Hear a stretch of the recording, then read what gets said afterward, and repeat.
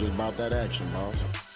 Drives this one deep to right center field. Way back and gone. It's in the pool. What I'm asking you is a simple question. We talk about the GOAT here, the greatest of all time, Michael Jordan, and you running your mouth talking about you gonna beat him one-on-one. Why would you say something so blasphemous? In my heyday, Blasphemous. he would need help. We're getting ready for Cincinnati. Back for the start of the fourth quarter. Coach Popovich, your thoughts on the third quarter? We're behind. You're listening to Sunday Sports Central, brought to you by 88.1 The Berg, KCWU.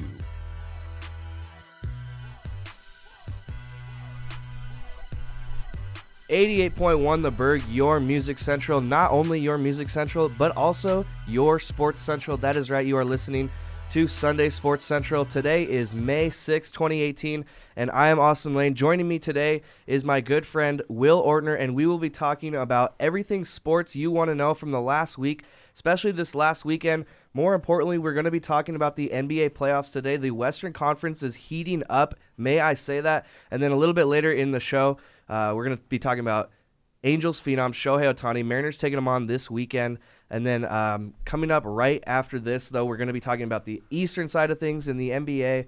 The western side will hit first with Utah, Houston, New Orleans, Golden State. Great series there. But my man Will Ortner, how are you doing today, buddy? It was a rough weekend for me and people back in my high school. But I'm doing all right. We're getting better, and we're working through it. What are you talking about here? I'll get into it later on in the show. Okay. Later in the show. Okay. All right. Well, let's get right into NBA Western Conference headlines. What do we see coming out of this first series we're going to be talking is Utah versus Houston. Will, can you give me a little bit rundown of what we've seen so far in this series? Yeah, so we've seen so far Houston's offense prevail in Game 1 and Game 3, while Utah's younger, more – I don't want to say like team play, but they're a little more well-rounded than, say, Houston. Houston's an offensive juggernaut. D'Antonio is one of the best offensive-minded coaches. That's why you're seeing James Harden explode. Chris Paul's finding some life at the tail end of his career. But the Jazz are excited. They're hoping to get back their point guard, Ricky Rubio, for Game 4. That would be huge today for them. They can finally move Donovan Mitchell back to his normal position at the 2 guard. And then that's really their facilitator. That's a guy who goes out and he makes all the extra passes. He's a very similar style of play to Rajon Rondo, and it'll be good for them to get him back. It might tip the scales in the series. Who knows? At this point, the way it's been going, I kind of see it going 7 right now, but we'll see how it goes. Awesome. Let's talk about the man on the team right now, Ricky Rubio, coming back to the Utah team, and I'm going to welcome in now 2 of our NBA analysts, NBA experts here at the Berg, Jordan Riley Payne, JRP, and Miles King. JRP, what do you think about Rubio coming back to the Jazz? How much can this help them in the series? This can help him a lot. Rubio's the floor general, and he is what makes the offense happen. He sets everyone up for the right position, and he leaves some stress off of Donovan Mitchell so he can play off the ball and create more points. Awesome. Miles King, welcome in this morning. Tell me a little bit about what you're thinking about this series. I think Rubio is one of those underrated guys. He's going to bring that defensive edge. He's a little bit of a risk taker on defense. He's going to go for those steals. Hopefully he doesn't burn him in the end. I think he's going to add a little bit on offense as far as passing. He really needs to improve his shot, though, as he has been in the last couple of years. All right, let's go around the room. I want to hear you guys' opinion. With Rubio coming back for the Utah Jazz, are the Rockets still just too good on offense, or will Rubio make the difference and move the Jazz possibly into the conference finals, JRP? To be honest, I think the Rockets, without Rubio, no disrespect, I think they'll still overtake them. But Rubio will help the Jazz get a little bit better than what they were previously. Any specific reason? Yeah, I just think Rubio is just a great floor general, and he can just create, opportunities for other players on the team. And that'll just, once, like I said again, it will leave more stress for Donovan Mitchell so he can turn up on more points. Austin, no disrespect to Rubio and the Jazz, but this Rockets team is just too good on offense, and when they need to play defense, they can. I think they advance ultimately to the finals or the conference finals, and I think it's going to be in probably 6, maybe 7 games. I'm going to agree with you. I mean, I checked the score at halftime, and I don't remember exactly what it was, but the Jazz were getting blown out. You look at the final score, it's not too bad, 21 points. That's not really a blowout in today's NBA, but man, at halftime, the Rockets were up by 40 points. So I just don't see the Jazz having enough star power and talent to take down this Rockets team. Will, what are you thinking about this series? So for me, I've always been along the lines of defenses win championships, and clearly I think that Utah has the better defense when it comes to them versus Houston. I mean, James Harden is just straight up a liability on the defensive end. And now when you add Ricky Rubio back, he's your quarterback. He's going to allow you to get better shots for guys like Donovan Mitchell, who's been struggling shooting-wise in this series. I think he starts shooting better now that he has someone to relieve the pressure. He's not forced to facilitate and find his own shots.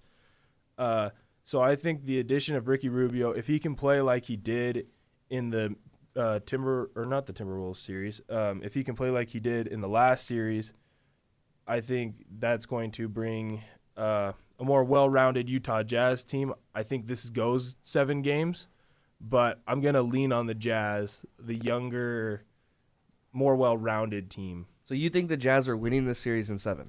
Yes. I mean, same reasons I love my Celtics. They have a good young coach who preaches the full, offense, defense. There's no, hey, we're going to go out and take a bunch of shots and just hope eventually they fall. We're going to look for quality looks. You have Rudy Gobert on the defensive end. He's probably going to be your defensive player of the year. I love that. I love the tough-nosed Utah Jazz. They're a little young. Maybe this isn't quite their year, but if I'm a betting man, if I'm going to Vegas tomorrow and I'm going to place a bet on the series, this is where I'm going. I'm going to trust that Utah can find a way to get it done. Look, I love the Utah Jazz. I love what they're doing. I love Donovan Mitchell. I like the fact that Ricky Rubio's coming back. That will help them a lot. But you are forgetting about the man, James Harden, on the Houston Rockets. He is overbearing the Utah Jazz right now. 30 minutes, 4 assists, 12 rebounds, 4 rebounds, 12 assists, 25 points in Game 3. He's the reason the Rockets get off to these big starts in these games. He is the sort of like a pacemaker in track. He just gets out in front of everyone and just starts, sprinting ahead with the game. And then, boom, he carries his teammates along with him later in the game. Guys like Eric Gordon finish with the same amount of points as him just because he's setting that bar for his team and everyone's trying to get there. And so he just makes the team better as a whole. And I think James Harden by himself, not necessarily by himself, but he makes his whole team so hard to beat. And I don't think the Jazz can take him down. JRP, what do you think about that?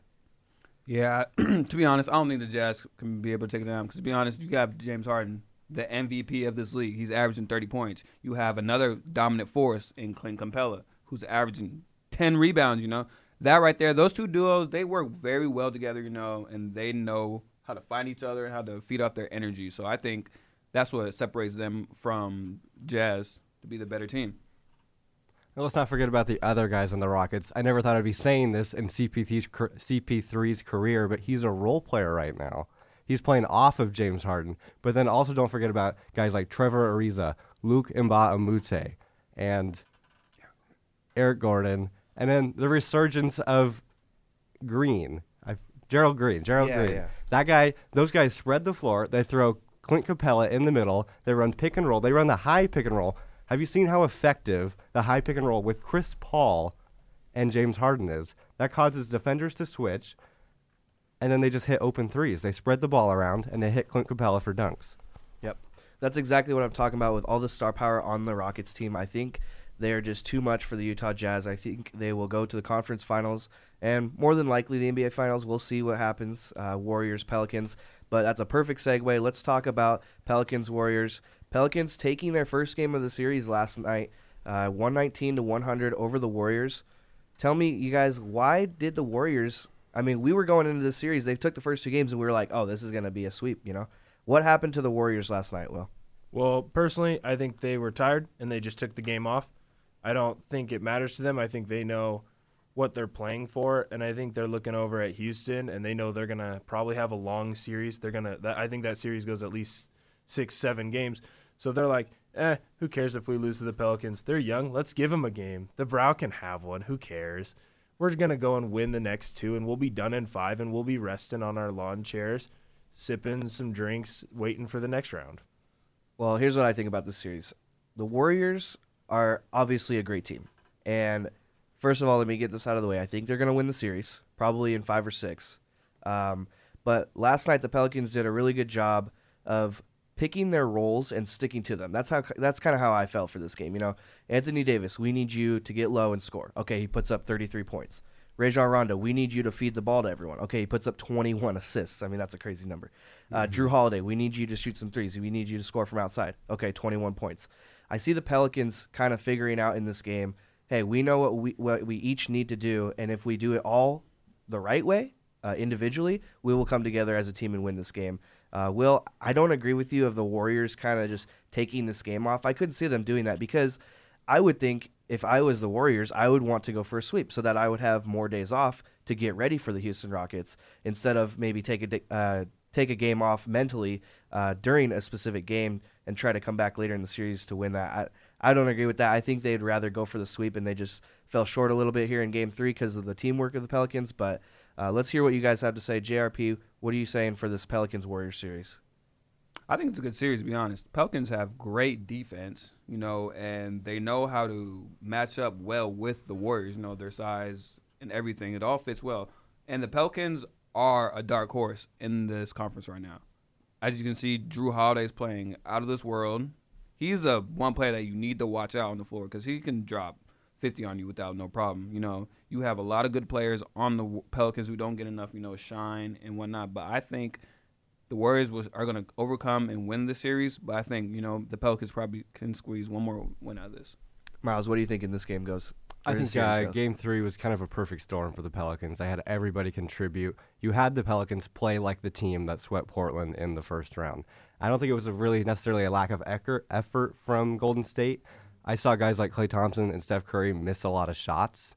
I think Anthony Davis beasted, as he did for those 4 games against Portland, and you had defender perimeters and Drew Holiday and Rajon Rondo lock down those guys on the edge. Yeah, I agree with that. I think the Pelicans just played really good defense in this game. They figured out exactly what to do in the right moment. Will, I want to go back to you real quick. You think the Warriors were like just mentally checking out of this game? I don't see where you come from with that. I mean, I would see them going for a sweep and wanting to take more days off against the Rockets. Tell me a little bit more about that take. Well, here's how I'm going to take it. You're a big stats guy, Austin. You're our stats man. I am. Right? So when I'm looking at stats, Klay Thompson, 4 for 20 performance. That's not how he shoots. He's a great player. He's a great shooter. I think he was in the stands, you know, like, you know what? Man, I wish I had some popcorn. Brick. Darn it. All right, come back down. Let's check up another 3. Miss. Let me ask you this, Will. Do you not attribute any of that to the Pelicans' defense? No. This is arguably one of the greatest teams to ever come into this planet. They're built so well. Andre Iguodala comes off the bench and Sean Livingston. This is one of the best teams we're ever going to see grace our television sets. Wow. Sometimes they can go out and just say, I don't feel like it today. Oh, come on. One of the greatest teams in the history of the NBA do not go out there and say that. They lost by 2 less points than the Rockets beat the Jazz, and we were taking the Rockets Jazz as a complete blowout. Yeah, we were. That's true. So, I mean, there's no difference between that game and this one. Really, it's only 2 points in the final box score, but you think the Warriors were just like, yeah, we're just going to chalk this one up as a loss? Oh, for sure. You know what? Sometimes you need a day off. You need some R&R. But you still got to play a game. They're just like, it's okay. Well, there's yeah, no we days can off tell in you're the playoffs. football player. Yeah. It's okay. We'll take a little bit of a break. We'll be fine. Steph Curry's coming back from injury, and he's like, you know what? 19 points is enough tonight. I'll go drop 40 tomorrow. JRP, I want one last final thought on this Warriors-Pelicans series before we head to a commercial break. Yes, sir. So, all right. So my final prediction is Warriors are going to win 4-2 in the series. I can see the Warriors winning tonight, and then maybe next game. Okay. The Pelicans could probably get one last win in before they. Austin, let me just add this. I think Game 4 is going to be huge for the Pelicans. If they can go back to Oakland, tied 2-2, I'm not going to go out and say that the Pelicans are going to win this series, but if they can go back to Oakland 2-2, you never know. Game 5 is going to be pivotal. All right, that'll be it for NBA Western Conference. Coming up after this break, we'll be talking about the NBA Eastern Conference. A little bit later into the show, we'll be talking about Shohei Ohtani, the star for the Angels, and that Mariners game last night. Man, if you missed that, we will be going over everything from that game. Amazing game, so don't go anywhere. We'll be right back. You're listening to Sunday Sports Central on 88.1 The Berg.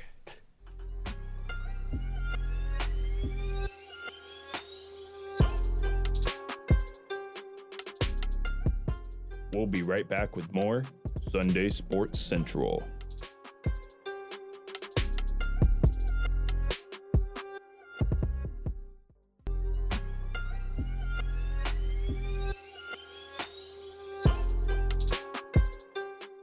And we're back with more Sunday Sports Central. Sunday Sports Central here at 88.1 The Berg. Happy Sunday to everyone listening. If you missed the first 20 minutes, that will be up as a podcast on our SoundCloud at 88.1 The Berg. We were talking about the NBA Western Conference and what that entails, but right now we are going to be getting into NBA Eastern Conference. Let me reintroduce the room real quick. I'm Austin Lane. I'm joined by Will Ortner, Jordan Riley Payne, and Miles King this morning. Thank you guys for coming on. But right now, NBA Eastern Conference, last night's games, I want to talk about something big. Cavaliers and Toronto Raptors. And I'm going to completely skip the debate that we're about to have on who's going to win the series. Or we were going to come in and say who's going to win this series.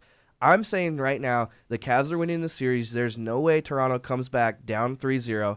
I would much rather talk right now about who you guys would have at the final buzzer of the game because LeBron James put up another buzzer beater to take down the Raptors. And so let's go around the room. I want to know your guys' opinion. Would you rather have LeBron James at the buzzer or Michael Jordan? JRP. Man, that is a great discussion of topic. I'm excited. But to be honest, I would probably have to put in LeBron James as of right now to take the final game shot because this man's hot. This man is what, 34, 35 years old. He's still hitting buzzer beaters off one foot. This is crazy. MJ wasn't really doing this at his age, so I really think, in my opinion, I would take LeBron James to take the final shot. Miles King, tell me, who would you take in the final shot of the game? In the playoffs. Don't want to discredit LeBron's shot last night. I watched that game. That shot was just incredible. I did not think it was going in, but I still got to go with MJ. The guy just has the killer instinct. He puts teams away with his shot. He can shimmy, he can shake, he post, fade away. He's hitting everything. Well, I just found a stat. LeBron has now 2 more career buzzer beaters in his career than Michael Jordan. He has 5, where Michael Jordan has 3. Will, tell me your opinion on this. Well, first off, my opinion is I'm going with the GOAT, LeBron.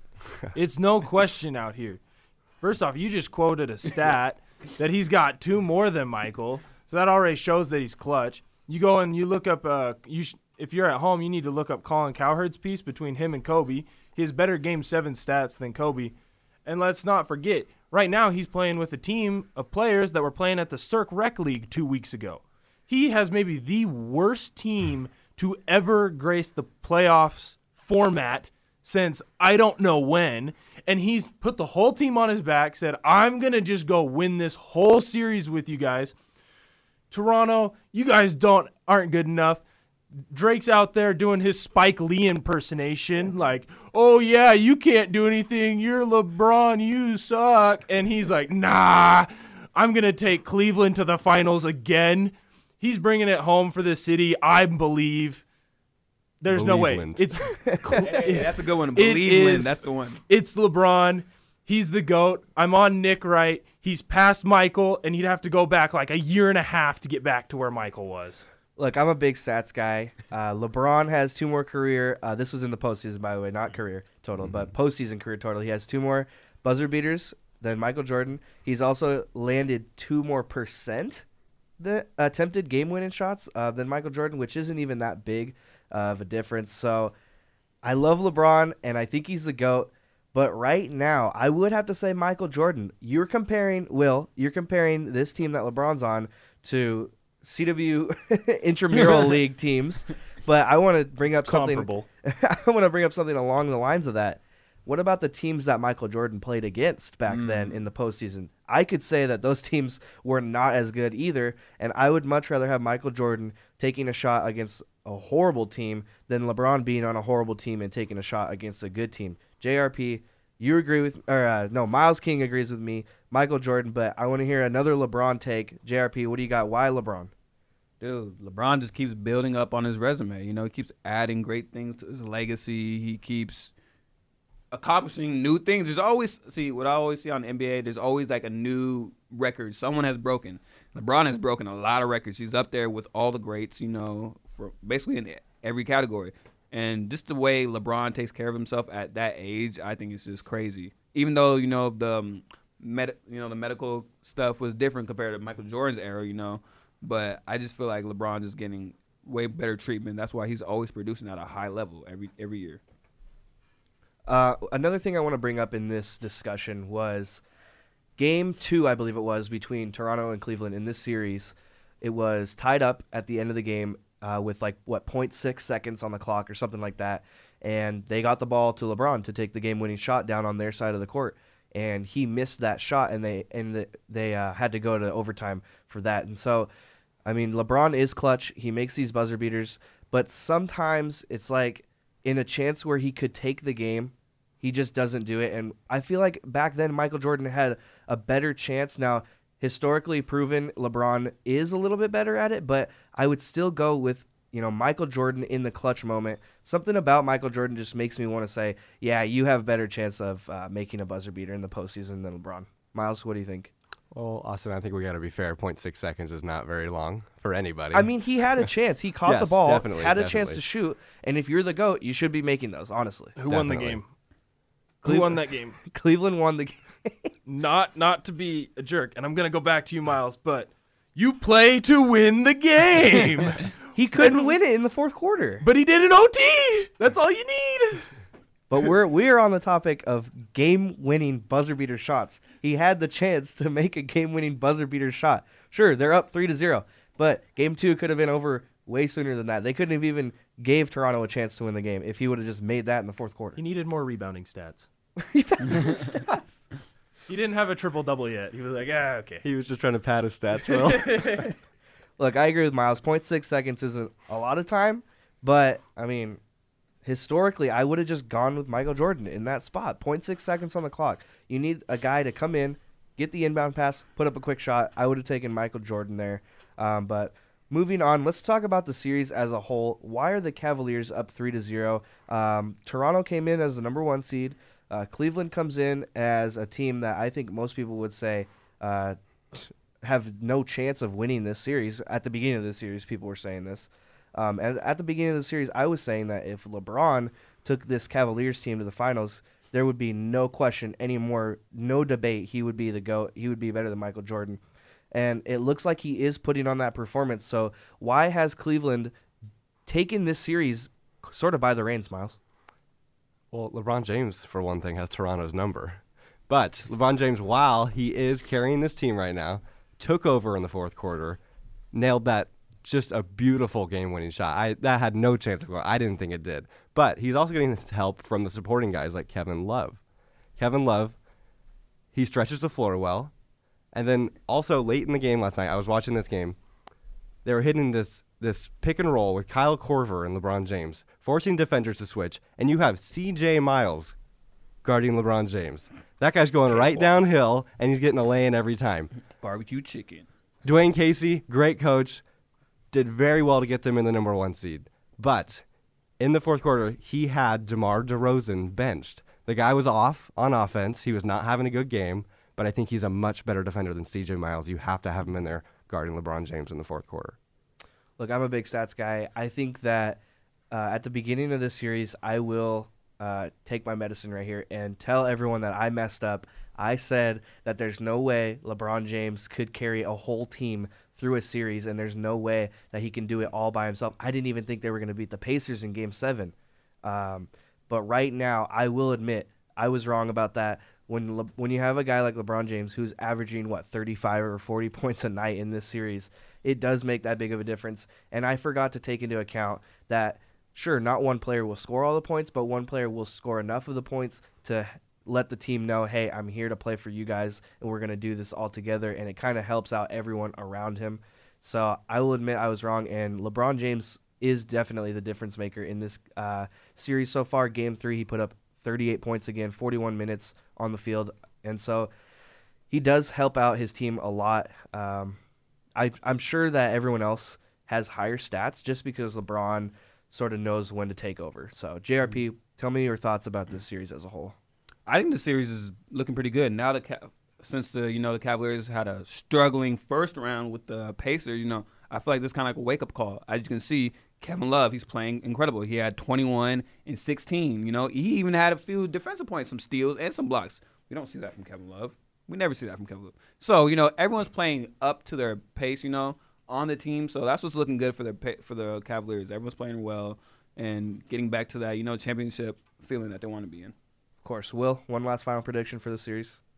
Well, I think that the GOAT is going to go out here and show Toronto and all of Canada, really, why he is the greatest player to ever grace our TV screens. He's going to go out and he's going to show everyone that he's better than Michael, and he's been better than Michael for years. Let's not forget, just going back into that piece, because I still have some pointers that I'd like to hit and not nail on the chalkboard, scoreboard, whatever you want to put it up. At this point in his career, I think Michael is in, his second retirement? Something like that. And right now you're going out with LeBron James, who's going after, 8 straight NBA Finals? This is the greatest run that we've ever seen from a player ever. And, yes, when he played with the Heat, he had some great teammates and some great players. When he played with Kyrie, he had some great – clearly, Kyrie is a great teammate. Kevin Love was a great teammate. Now he's fallen off, really, I think. I don't think he's a legitimate superstar anymore. Just look at his numbers. And then – you know, this team, like I said, they're built with guys who come from the Cirque Rec League. He's out there dominating teams with, you know, guys you see on Friday and Saturday night trying to relive high school glory days. He's out here killing it. This is why he's the greatest player to ever grace our TV screens. You're going to go out, watch him win this series in Game 4 or Game 5, then you're going to watch him win the next series against my Celtics, and he's going to go to the NBA Finals again with a ragtag bunch of teammates, just like he did in 2007.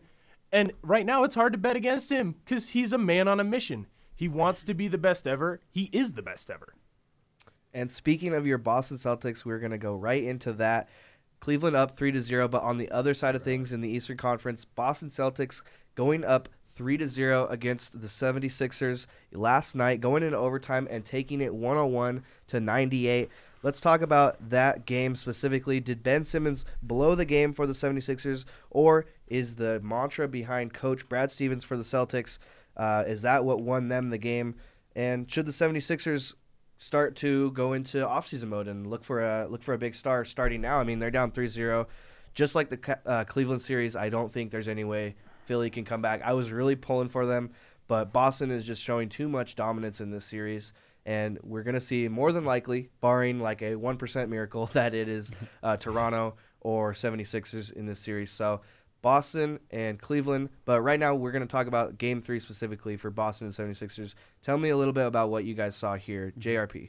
Yes, I saw a very good game between the Celtics and Philadelphia. I see that the Celtics – what I really like about – all right, to be honest, I was pulling for 76ers to win the series, but I'm watching right now. Celtics are turning up and playing with a lot of confidence, even though their main star powers are out with injuries. They're still beating teams. That's what's crazy. With the young roster the Celtics have, you know, they're still out there giving it all they got. You know, they don't really have anything to lose for. Austin, I think it's a combination of things. I think this Sixers team is just very young. You have Joel Embiid, you have Ben Simmons, Markelle Fultz. These guys are just very young. I think eventually they will get there in a couple years. And then I think the other side of it is Brad Stevens is the coach of the year. This guy's lost 2 All-Stars, and they still find themselves in the conference semifinals. And more than likely in the conference finals after this series, of course, going up against the 76ers. Now, look, I #trusted the process. I loved this team, especially after what they did in the first round, taking out the Miami Heat. But Boston, what is going on here, man? I didn't see this happening. Boston has nobody on their team, and they're still up 3-0. Is it all because of Brad Stevens, or is it players just stepping up? First off, they said I was crazy last week, people at home. They said I was a lunatic. They said there was no chance. They said the Celtics were done. They're playing with scrubs. Their best 2 players aren't even going to play in this series the rest of the playoffs. Will, you're stupid. Look at me now, baby. Champs. That's right. Boston you did say Celtics. Last week. You did say last week you would come on here and gloat if they were going to win the series. Right? That is right. I give you that. My Boston Celtics are up 3-0. We're going to the Eastern Conference Finals. Brad Stevens is the coach of the year for the reasons exactly why I said last week. Well, what are those reasons? We got to remind the people. We have to remind the people. That's right, Austin. Don't take me off my soapbox. Before you blow up their radio in their car. So, Brad Stevens preaches defense, and what he does is he gets the most out of his players that anyone has ever had. Who is this Rozier guy? You've never heard of him, and he's dominating game 1, game 2, game 3. He's out there killing it. Jaylen Brown is a rookie, if I'm not mistaken. Second year. Second year player. Second year players aren't supposed to do what he's doing right now. He was an afterthought when they got Kyrie Irving and Gordon Hayward. He wasn't supposed to do this. You got Jason Tatum. That dude's a rookie. He's given a really strong case for Rookie of the Year. He's made Ben Simmons look awful compared to him in this playoff series. So when I'm looking at it, for the same reasons I chose last week, as I run around the 88-1 The Berg studios in the Cirque patio, I don't know which, if it's east or west. I think it's west, yeah. West patio, shouting from the heavens with my Boston Celtics flag and my Boston Celtics jersey that I stole from my roommate. We're going to the Eastern Conference Finals, baby. Well, yeah, for sure now. Never doubt me again. I am the new guru. ESPN should come to me on who's going to win the series. Oh, yeah, right. It is me. That's right, ladies and gentlemen. All right, hotshot, quiet down. Look, what you just brought up, everything for Brad Stevens being the coach and everything he preaches, I will give it to you. He is doing a great job at turning these 7 bench players on any other team into 7 really good players on his team. You know, Al Horford, Jason Tatum, Aaron Baines, Terry Rozier, Marcus Smart, Marcus Morris, Jaylen Brown. That's 7 guys that if you would have asked me who they play for at the beginning of the season, I would not have known. I would not have known who these guys played for. But on the other side of things, I think you're forgetting a little bit of something here, Will. The 76ers might just be imploding. I mean, sure, the Celtics are doing everything they can, and Brad Stevens is coaching this team well. But after naming off all those guys, if you can't have a team put together like the 76ers to beat that team, I don't know what's going on with them, you know? Do you have anything to say about that? They're imploding because of our Lord and Savior, Brad Stevens. He is making them implode. He knows how to get under their skin. He knows what players to play against them defensively. This is a team that is really... It was an overtime win. I hate to interrupt you here, but it was an overtime win. Keyword there, win. And that's all the playoffs are about. I don't care if you win by a point. I don't care if somehow they create a thing where you win by half a point. As long as you win, that's what's most important. And right now, Brad Stevens has this team going crazy. And let's be real. If you're the 76ers, you're scared.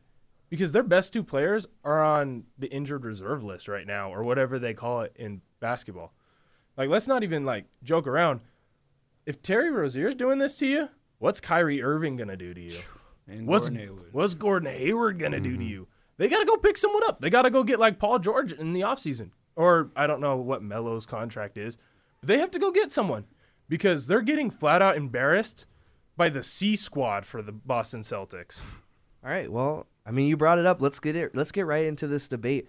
I want to know what you guys think. Are the Boston Celtics too good, or are the 76ers not good enough to win the series? I think it's more of the 76ers not playing to their full potential.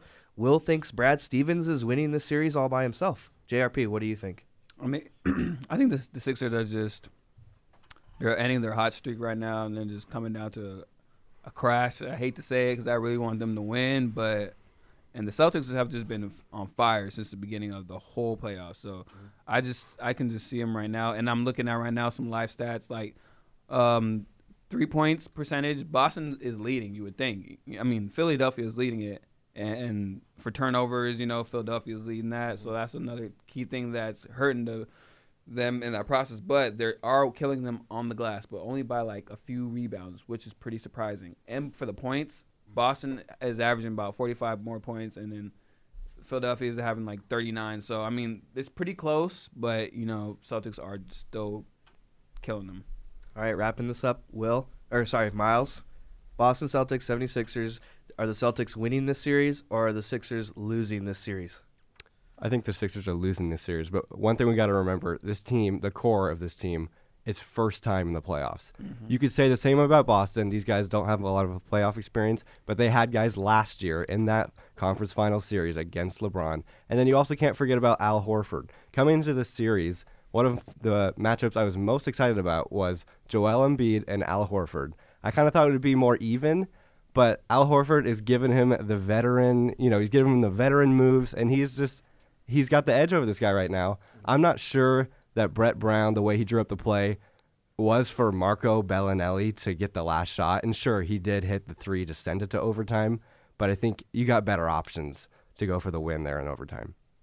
All right, boys, we're going to get to a quick commercial break. After this break, we will be talking about the Seattle Mariners taking the game last night in what seems to be the craziest game on the season for the team, possibly in the last 10 or so years. So we'll be talking about that. And then after that, we'll be talking about two Japanese MLB superstars. We'll be talking about both of them. We'll be talking about Shohei Ohtani and what he brings to the Angels and what kind of difference he's been making, or if he's not even making a difference. I know Will has a hot take on that. And then we'll be talking about Ichiro, his retirement later this week. We'll be talking about everything he's done. Is it a good move by the Mariners to keep him? Everything like that. So don't go anywhere. We'll be right back. You're listening to Sunday Sports Central on 88.1 The Berg.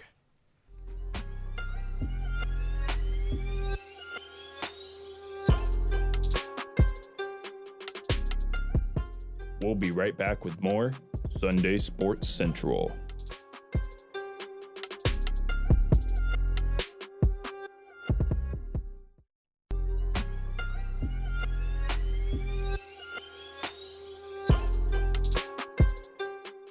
And we're back with more Sunday Sports Central.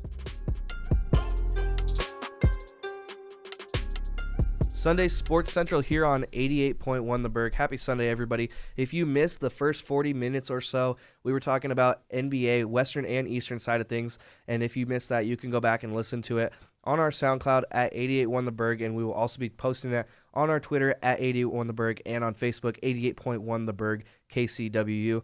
But right now, we are going to be talking about the Seattle Mariners.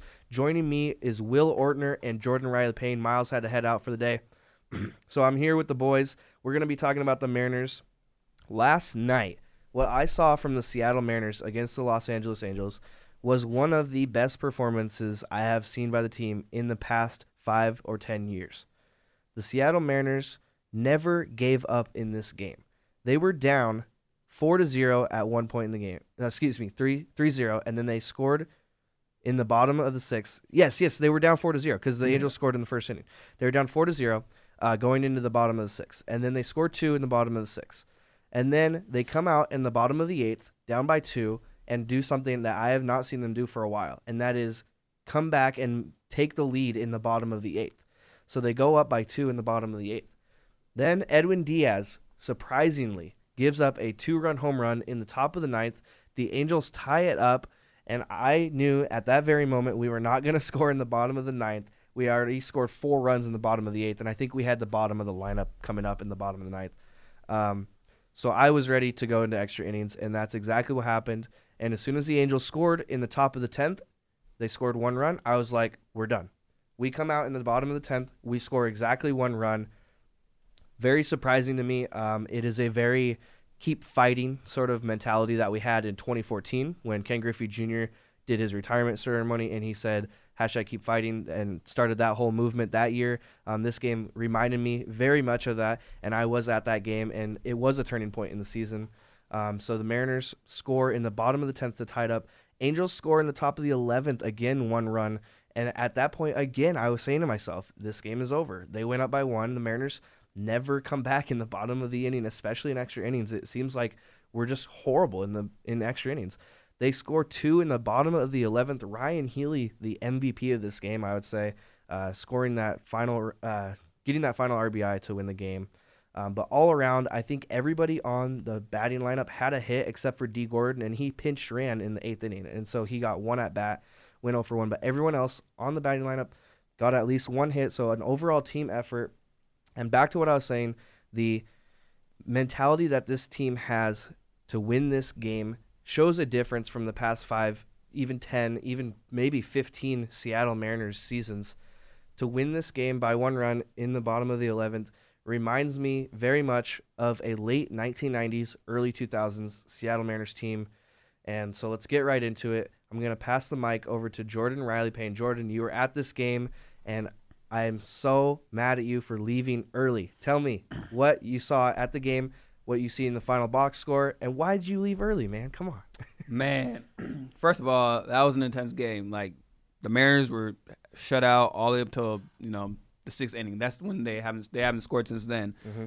The Mariners were playing good all the way up until literally once that sixth inning hit. Then they really just turned up. I felt like LA was like, man, these guys really came out because Friday night LA beat them, 5-0. So I felt like the Mariners really wanted a redemption night. So tonight, yeah, like we said, Ryan Healy was the leader.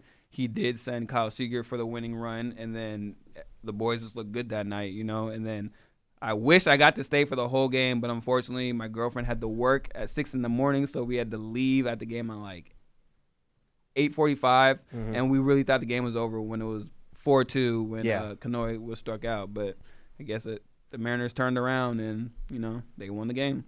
And that's exactly what I'm talking about. Nobody really expected the Mariners to be able to pull out this win multiple times, I would say. Every time the Angels went up, I'm sure Mariners fans across the Pacific Northwest were like, oh, this game's over. Turn the TV off. I'm not watching this. I was very tempted to do that. But something about the team this year gives me this mentality like, no, they're not quite done. They can pull this out. And this game just proved that. This game is also huge because they lost game 1. They needed to take this game to have a chance today at 1:10 to take the series against the Angels. Shohei Ohtani versus Felix today. Make sure and watch that game. That is going to be a great game. But again, going back to last night, this win puts them a half a game behind the Angels for, I think it's either first or second in the ALS. I'm not sure. I think the Astros lost to the Diamondbacks, but we're a half a game behind the Angels right now. Angels at 20-13, Mariners at 19-13. So taking today would just further emphasize how big of a game last night was to win that game. Will, tell me your thoughts on last night's game and just the team as a whole this season. First off, that was a pretty big bus you just threw your girlfriend under. But, so because I'm a Mariners fan and I saw that we were losing, I did the natural Mariners fan thing to do, and I turned the game off and I went and bought some pizza so that I could cry and, have a little binge eating to fuel my sorrow as I sat there and cried about my Seattle Mariners blowing it like they always do. And then I get a text from you at like 11 o'clock, Austin, and all of a sudden it was like 11:30. All of a sudden you go, dude, this game. And I was like, whoa, why is he texting me like this late? Something must have happened. I go in, I check the box score, and somehow we come out with the win. That's incredible. What to me, that shows the true grit that these Seattle Mariners have. I think it comes from management down. I think that comes from Cervantes and Dipoto and is built into this team. I think with additions of guys like D. Gordon and then like Gene Segura, which was an addition last year, and Haniger coming up from the farm system, those are additions within the last 2 years that have proved huge for them. But I think what we're downplaying as well is who were on those early 90s, 2000 teams. Your hitting coach in Edgar Martinez and your new, I don't know what position he has, Ichiro Suzuki. He's like, we just want you as a part of the program position. And I think leadership from those guys instills into these younger players, hey, just keep fighting. You can still do this. Let's also not forget that I believe Robinson Cano has a World Series ring with the Yankees, and Cruz has gone deep in the playoffs in the past as well. Yeah. I think those guys, along with Ichiro and Edgar, are in these young players' ears. Hey, you still have a chance. You can still do this. You can still fight. You can still win. And that's huge for me because normal Mariners teams would have gone out, thrown in the towel. Exactly. It's okay. Let's just not get swept. But they didn't do that. And that, as a fan, has me excited. Maybe this is the year. Exactly. And this game last night was a complete marathon. It seemed like both teams used everyone they had, pretty much nearly everyone they had. I know the Angels were running on empty cylinders out in the bullpen. The Mariners were using pinch runners, pinch hitters everywhere. I mean, by the end of the game, Nelson Cruz wasn't even in the game because we brought in D. Gordon to pinch run for him. But that is a big point you bring up, Will, how past Mariners teams would just throw in the towel on this one. I feel like middle 2000s, late 2000s coming up towards like 2010-ish time for the Mariners, they would have for sure been down in this game in the extra innings and not found a way to win this game. But what do we see this year? We see a team that has so much energy. D. Gordon on the bench, just rooting for everyone, bringing that energy to this team that they needed. Something I saw last night that I thought was amazing and that I've never seen in my time of being alive on this earth from a Mariners team was some guy hitting a home run and 2 different Mariners players in the dugout doing a handshake after he hit a home run. That is something I've never seen from a Mariners team. It kind of just shows that this team is here to win this year, and they have this energy, this mentality, this star power. They have everything needed to finally break this curse and go to the playoffs.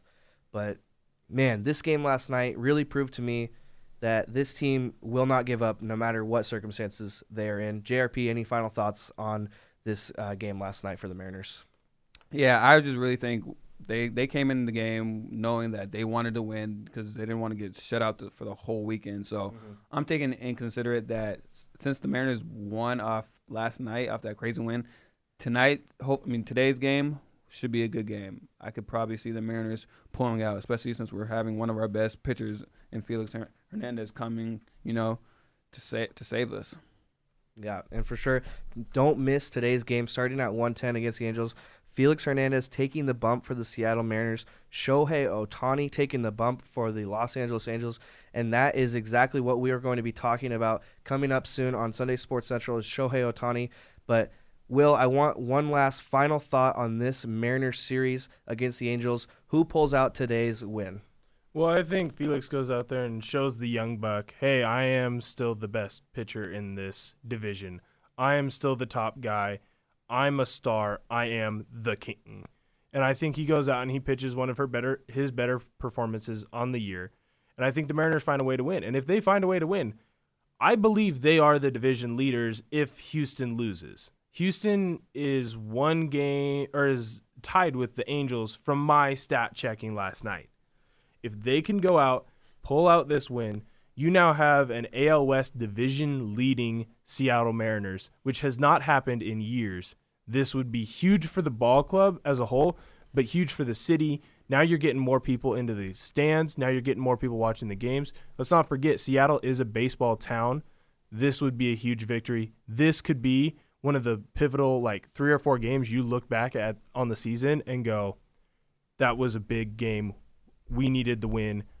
If they're a playoff team, they will win this game. That is exactly what I was thinking as I was watching the game. I was thinking back to the past couple of seasons where we've missed the wild card by 1 or 2 games. And I was thinking these are the kind of games that we lost at the beginning of the season and came back to bite us at the end of the season. And so they pull out the win. And another thing is, from my perspective right now, is it's proving Scott Service and Jerry DiPoto's worth to this ball club as a whole.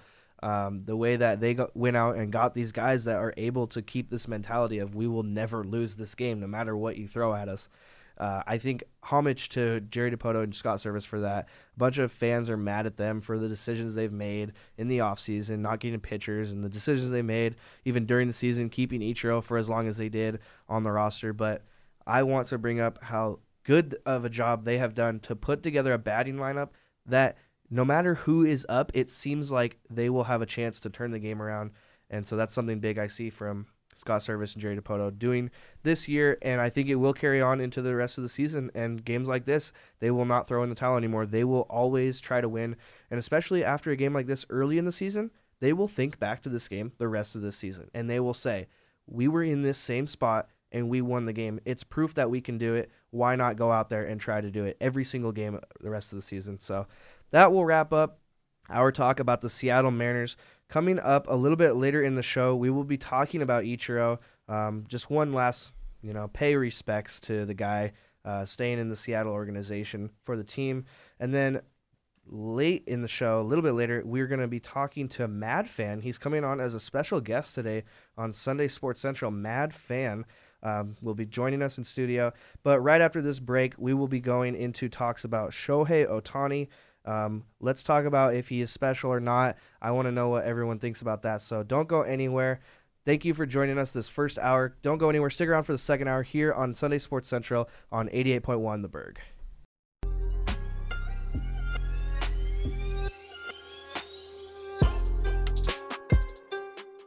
And we're back with more Sunday Sports Central. Welcome back to Sunday Sports Central here on 88.1 The Berg. I am your host, Austin Lane. I am joined by the wonderful Will Ortner. And Will, this segment we are going to be talking about Shohei Ohtani and the kind of difference he is making in the MLB.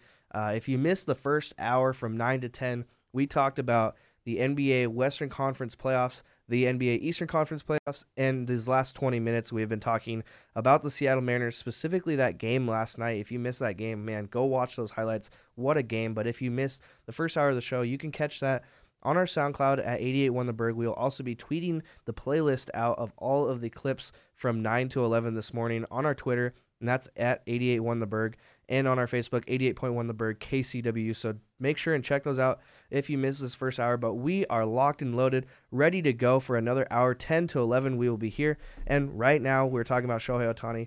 Will, I want to ask you a question just to start off this talk. Is Shohei Ohtani making a difference in the MLB, and is he what he has lived up to be, that whole mantra of him coming over to the United States after playing in Japan for a couple of seasons? Is he what he is living up to be, and is he special? Is he making a difference in the MLB? Just tell me your thoughts on Shohei Ohtani.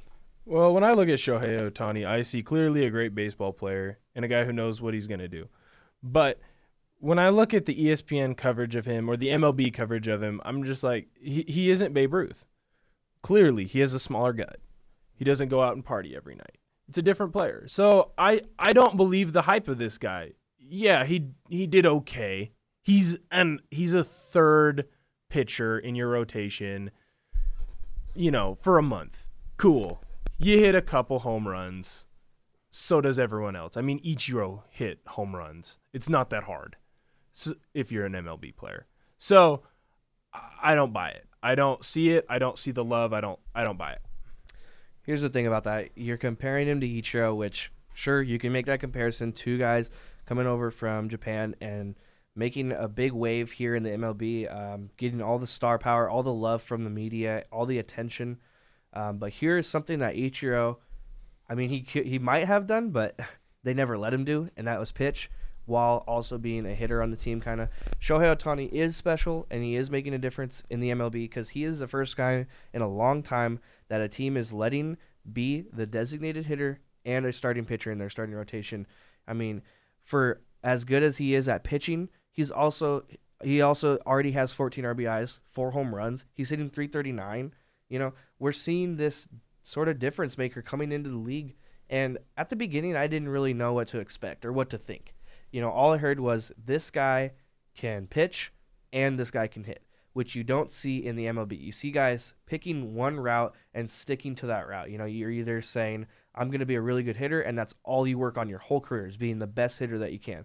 Or, on the other side of things, I'm going to be a great pitcher. That's all you're going to work on. I've never seen a guy that's able to put in enough work to be a good hitter and a good pitcher at the same time, especially during this time in the MLB where you see pitchers sort of dominating hitters. He's still a good hitter. And you bring up the fact that home runs are easy to hit. I know that Ichiro had like 15 one season, but Shohei Ohtani is on pace for 40 this season already. Sure, he might not hit 40, but I could see him finishing the season with 30 home runs, probably about 80 RBIs, and heck, he might even stick around that 300 batting average and finish above 300, and that's obviously good enough for an all-star, possibly even good enough. Is he considered a rookie? Would that be Rookie of the Year? He would be considered a rookie. Yeah, so he would be good enough to be considered Rookie of the Year. Batting-wise, now he also might even be considered for Cy Young, for Rookie of the Year pitching-wise. There's so many things that this guy can do. I think he's making a difference just because of his versatility. But what do you think about Shohei Ohtani and the way he sort of plays pitcher and hitter? He plays these roles pretty well. I think you would say that. But why isn't he sort of that special difference maker in the MLB? Well, when I look at it and people are building him up, and I'm not a big, other than Seattle Mariners baseball, I'm not a big baseball guy. I love my home team, but that's it. So when I go out and I read Shohei Ohtani is the next Babe Ruth, is he the greatest player to ever enter the Western Hemisphere? how good is Shohei Ohtani, in the headlines. And then I go out and I look at his numbers, and the dude is 2-1 with a 4.43 ERA. Okay. Like that's all right. That's a third, fourth best pitcher in your lineup. That's not awful. I mean, yeah, he had that one game where he was pretty good and had a no-no through 7. Yeah. Cool. What have you done since then? You only went 5 1/3 against the Astros. You've had ankle injuries already. You've barely been in the league for a month, and you're having injury issues in baseball. That's not good. And you don't play in the field, really. You just pitch. So you can argue to me his batting is really good, and I'm with you on that. I'm sold on him as a hitter. I'm not sold on him as a pitcher. And when people start talking about could he win a Cy Young? How can you win it with a 2-1 win-loss record and a 4.43 ERA? He's good, and he's a good player, and he's going to be in the league for a while. But I don't buy the Japanese Babe Ruth. That's just out of the question for me. I buy the Japanese Babe Ruth. I think you're looking at it from a different perspective than me. I think you're looking at it as people were saying he's the Japanese Babe Ruth because he's a really good player. I'm looking at it as people are saying he's the Japanese Babe Ruth because he can pitch and he can hit. That's strictly all that I'm saying. And, I mean, sure, he's 2-1 with a 4.43 ERA. You know how early it is in the season? I mean, his ERA could just keep going down and down and down, and we'll be talking about him completely differently come All-Star break. And his batting, like you said, it's good. He's hitting about 340. And I think that if he keeps up the batting, he will get Rookie of the Year for batting. And the fact that you even have to say I'm sold on his batting and I'm not sold on his pitching, that's big enough for me to say he's the Japanese Babe Ruth. Because you're saying I'm taking this hitter and saying he's good at hitting, but when he pitches, he's not that good. There's nobody else in the MLB that you can even say that for. You cannot take another hitter in the MLB right now and say, yeah, I don't really think he's that good at pitching. That there's nobody else that you can even say that for. The fact that you even have to compare how good his batting is to how good his pitching is proves to me that he is the Japanese Babe Ruth, because Babe Ruth was a guy that could pitch and that could hit, and this is the first guy we've seen since do that. This is very similar to me to the Baker Mayfield Drew Brees argument. Because Baker is short, he must be equivalent to Drew Brees. Well, because Shohei can pitch and hit, he must be equivalent to Babe Ruth. And if I'm Babe Ruth right now, I'm turning in my grave because I'm ticked. This guy, you're comparing him to Babe Ruth, who has one of the best ERAs as a pitcher. Let's not forget, Babe Ruth had a 2.28 ERA. That's unheard of. He had 94 wins and 46 losses, and then was like, yeah, pitching's too boring for me. I'm too good at it. I'm going to go to the plate, and I'm going to hit. And let's not forget, Babe Ruth was doing all this before we started weight training. Babe Ruth was just going out there, doing a couple stretches. He'd chug a gallon of beer, eat some hot dogs, and then go out and crank dingers. That is why he was done pitching, not because he was too good, because he wanted to get big. He wasn't going to pitch if he was a big guy. He was going to start going out and hitting home runs. Big guys throw faster sometimes. Look at CC Sabathia. So when I'm looking at it, Babe Ruth was just a guy who could do it all, and it was natural. Shohei Ohtani, while good and a very good player, does not compare to me to Babe Ruth just because he does pitch and hit. He's an okay pitcher that's a really good batter. That's what he is. He's a guy that you can throw out as your fourth or fifth guy on the mound. Babe Ruth was an ace when he was pitching, and he was your best hitter in your lineup. I'll agree with you. Babe Ruth was a great pitcher while he was pitching, and obviously we know what he did as a hitter. But you're underestimating this guy, Shohei Ohtani. He got Rookie of the Month for April, his first month in the MLB. He played 12 games, finished with a 341 batting average, 4 home runs, and 12 RBIs. It was good enough to be AL Rookie of the Month. I think this guy's going to get Rookie of the Year, and what we are forgetting to talk about is the rest of his career. What if this guy starts focusing more on pitching since he's already so good at hitting? What if he focuses a little bit more on pitching, becomes a really good pitcher? Then what are you going to say? Is he still not the Babe Ruth of the league? Well, until he hits 714 home runs, has a batting average over 340, and he has over 2,800 hits. He's not Babe Ruth. You never know. He could hit those marks. He could hit those marks, but he hasn't. I could see him hitting those marks, except for the home runs. That's not happening. Since the steroid era, no one's touching any of those numbers. So then when I look at it, then he has to hit his pitching numbers, and I just don't see it. Yeah, he's a young kid. Yeah, he's got a good arm. Yeah, he could go out and develop more. I just don't see it. You're looking at a guy who, while he's very good and he can do both, he just doesn't have the abilities that Babe Ruth did. And if I was a family member of Babe Ruth, I'd be a little offended that they're going out and saying, oh, this guy's as good as my grandpa. There's no way he's as good as your grandpa. He's not even close. He's trying to be like your grandpa. He's just not there. He's like doing your own oil instead of going to like a master at Jiffy Lube. That's what he is. He's trying to do your own oil. He's a self-mechanic. He's a rookie. Well, I mean, what can we say about the guy? When Babe Ruth was a rookie, he hit .315. So, would you say a pretty good batter? He only had 4 home runs and 20 RBIs his rookie season. So and let's go to his pitching stats real quick. Well, let's look at the games, though. So, yeah, those were Babe Ruth's batting numbers, but he only hit when he pitched. So, he only hit every 5 games. And it's the exact opposite. In a shorter season. It's the exact opposite for Ohtani. He only pitched every 5 games. So did Babe Ruth. And when you look at it, though, Ohtani is getting more at-bat. Ohtani will have, like, darn near triple the at-bats that Babe Ruth had when Babe Ruth was a rookie. Well, Babe Ruth was 18-8 his rookie season, pitching-wise, with a 2.44 ERA. But we brought up the batting stats.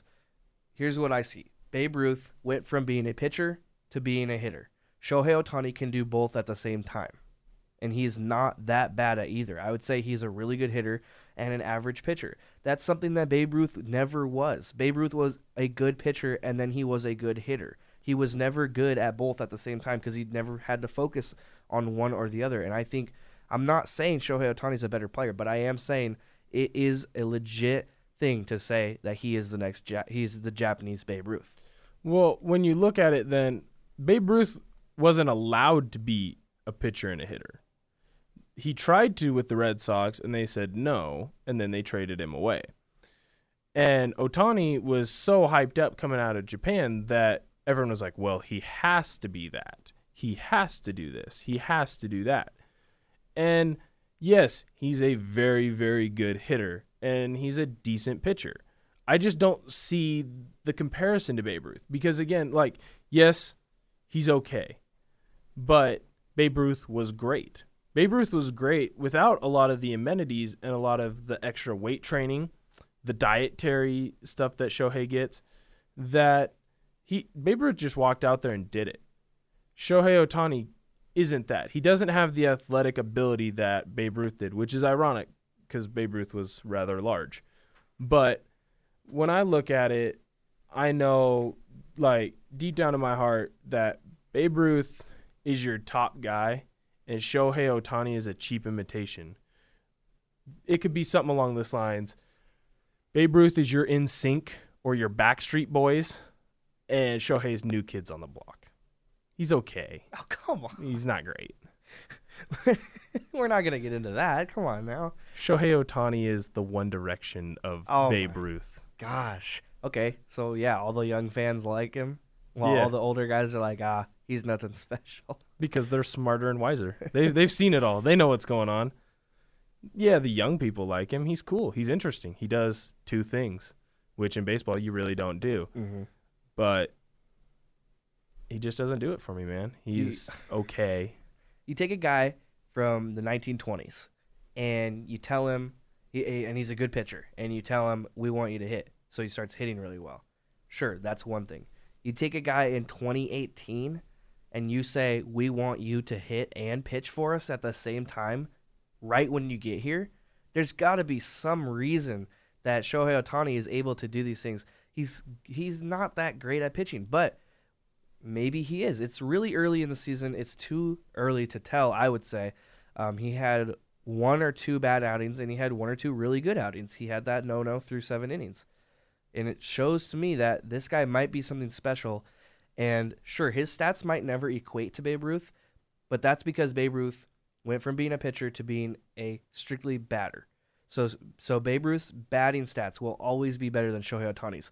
We've never seen someone who can do both at the same time. You're bringing up these things like, oh, well, Babe Ruth didn't have dietary supplements or whatever they had, whatever they have nowadays, Babe Ruth never had. Well, I mean, the same argument could be made as to why someone average nowadays is better than someone we take as really good back then. Okay, they're average while they get all this extra things, while someone back in the day was good, but they didn't have all these things that we have nowadays. You just can't compare history like that. But you can say that he is the next Babe Ruth because Babe Ruth was a good hitter and pitcher. Shohei Ohtani's a good pitcher and hitter. What more can you say? There's no more argument. Babe Ruth was a great pitcher and a great hitter. Shohei Ohtani has the potential. Let me stop you. Has the potential to be a good, great. Because by your argument last time, you said it's early in the season for his pitching stuff. It could be early in the season for his hitting stuff as well. Maybe he's just hot right now. We don't know. I need more time, and until I get more time, I'm not going to say that he's the Japanese Babe Ruth. He's got some convincing of me. Maybe I'm a little bitter that he said no to my Mariners and then he went to the rival Los Angeles Angels of Anaheim. Maybe I'm a little jaded. But until he does these things, I'm not going to be a buyer. I'm not buying any stock in Shohei Ohtani today. I need multiple years of greatness, of superbness, of star-driven, I can do both, and I'm going to be great at both because I say so, and I'm Shohei Ohtani, and I'm the greatest thing since sliced bread. Until I see that, I don't buy it. Well, I think we've both come to the conclusion that we both need to see him a little bit more in the MLB. We both want him to put up really good stats before we can say anything about the guy. But the differences between me and you right now is that you won't call him the Japanese Babe Ruth because he's not. He doesn't have great stats yet. I'm calling him the Japanese Babe Ruth because he can pitch and hit. It doesn't matter if he's really good at one and only average at the other. He still can do both, which is something that nobody else in the MLB can do, and that alone makes him a one-of-a-kind player. But we're going to hit a break real quick. On the other side of the break, we'll be talking about Ichiro. We'll be talking about his retirement earlier this week, and then later on in the show, I will be bringing on special guest Mad Fan, 88.1 The Berg. That is what you're listening to. Don't go anywhere. We'll be right back. You're listening to Sunday Sports Central here on 88.1 The Berg.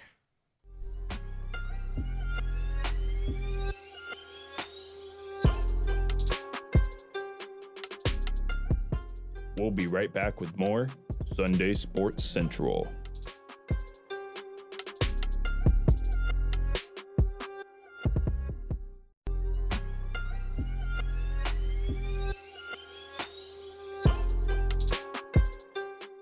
And we're back with more Sunday Sports Central.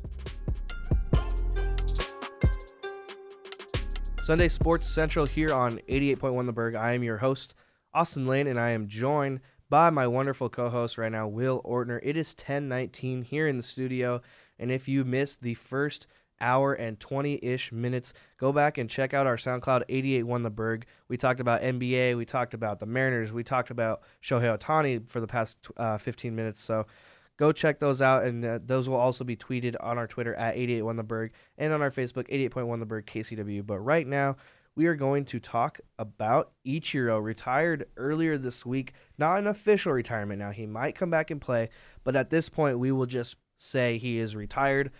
He's done playing for sure this season. They moved him to special assistant to the chairman. That's his new role for the Seattle Mariners. After, not that great of a start to the season, I think he was hovering around that 200 batting average. He wasn't helping out, and he even came up in a spot where we really needed help in the bottom of the ninth the other night, and he struck out with a guy on third, I think, the tying run on third. And it was kind of like, and this, the next day he retired. So it was kind of like, okay, buddy, you're done. But let's not talk about his recent woes. Let's talk about his career as a whole now that he is pretty much coming down to a retirement. 18 seasons in the MLB. His first, let me count them, 1, 2, 3, 4, 5, 6, 7, 8, 9, 10, 11 seasons in the MLB. He was an all-star, and he also got a Golden Glove in all, let me count them, yep, all 11 of those seasons as well, out in center field.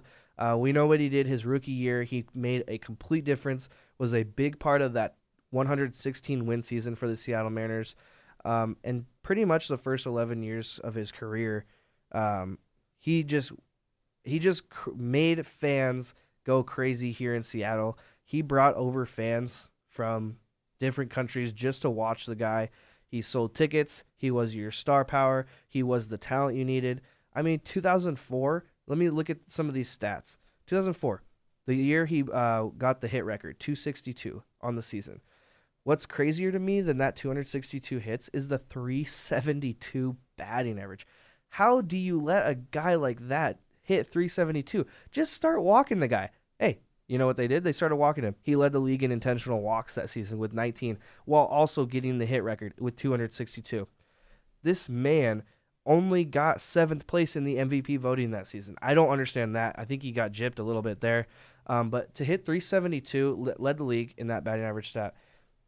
To hit 372 in 2004 is absolutely nuts. So Ichiro, thank you for, being the Seattle Mariner that we always needed you to be, especially in your first 11 or 12 seasons of your career.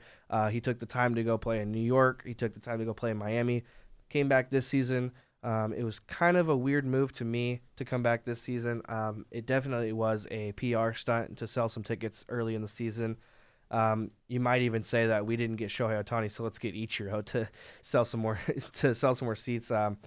But we're talking about his career as a whole. Will, tell me what your thoughts are on Ichiro's retirement, and I have a main question: is he the best hitter of all time? Well, so first off, just on Ichiro, I grew up in the Pacific Northwest. I'm a Vancouver boy, born and raised. For you at home, that's Vancouver, Washington. I'm not Canadian. And so I grew up watching Ichiro. He was my favorite player. I only have like one poster in my room back at home. It's of Ichiro.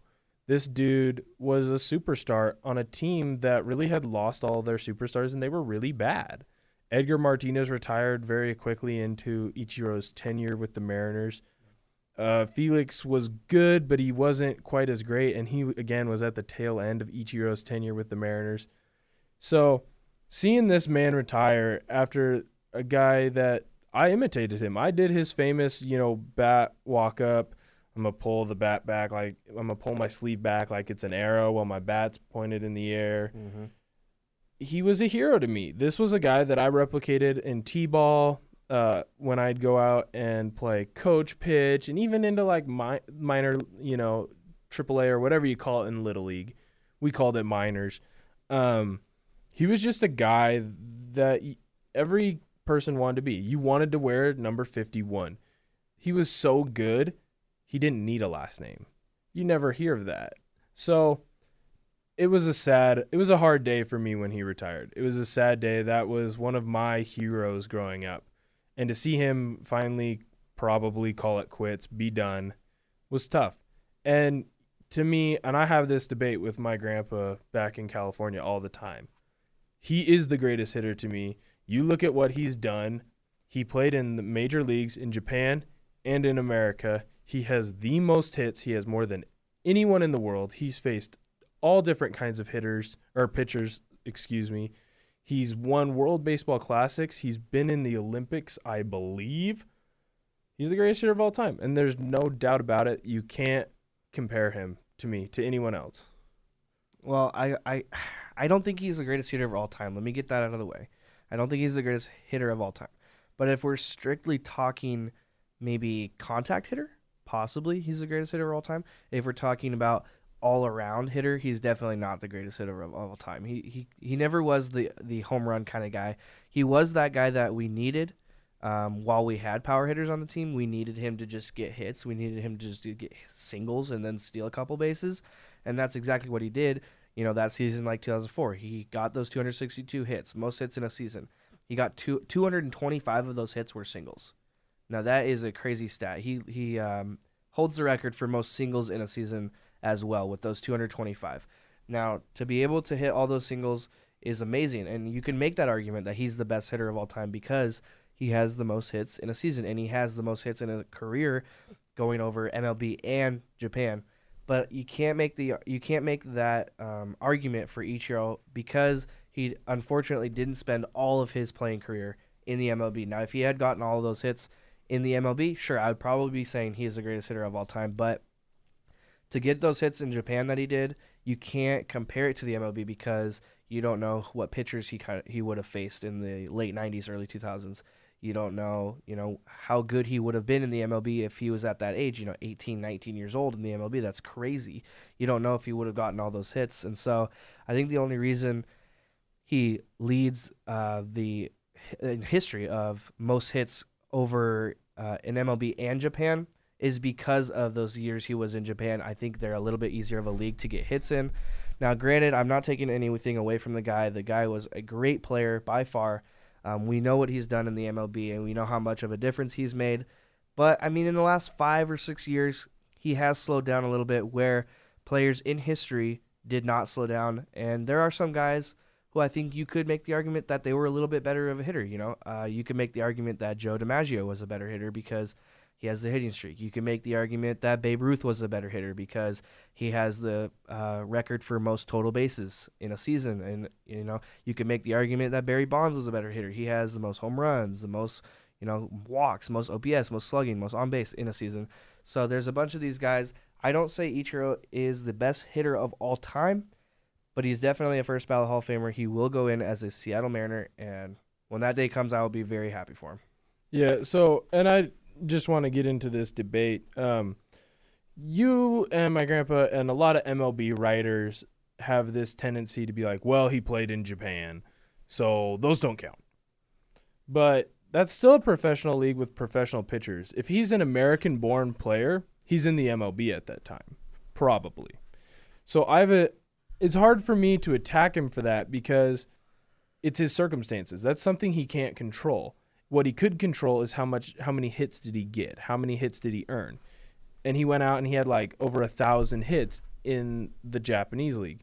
Then he gets brought over, comes here, and let's be real, he came here in the prime of his career as a rookie and still managed to fight through his late 30s and early to mid 40s now at this point to get 3,000 hits.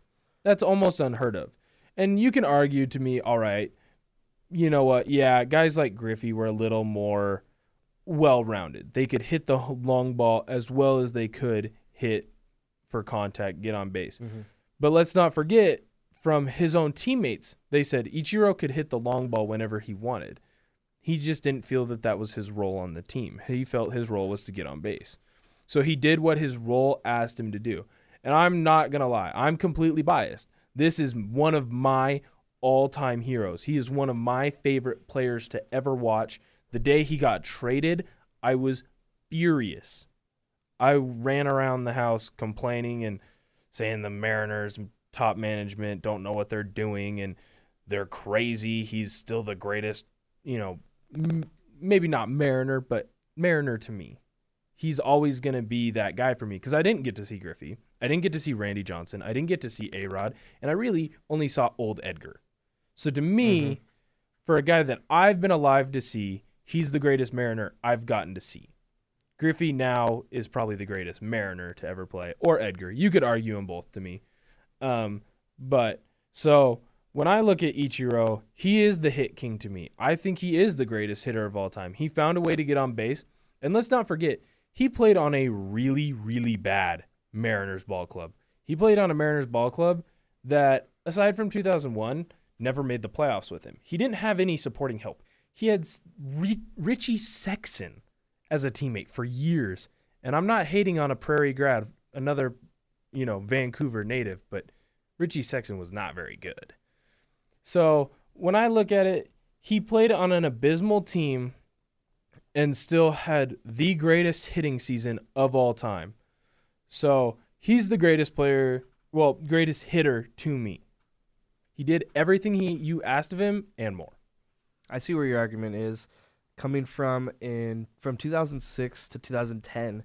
In all 5 of those years, he led the league in hits.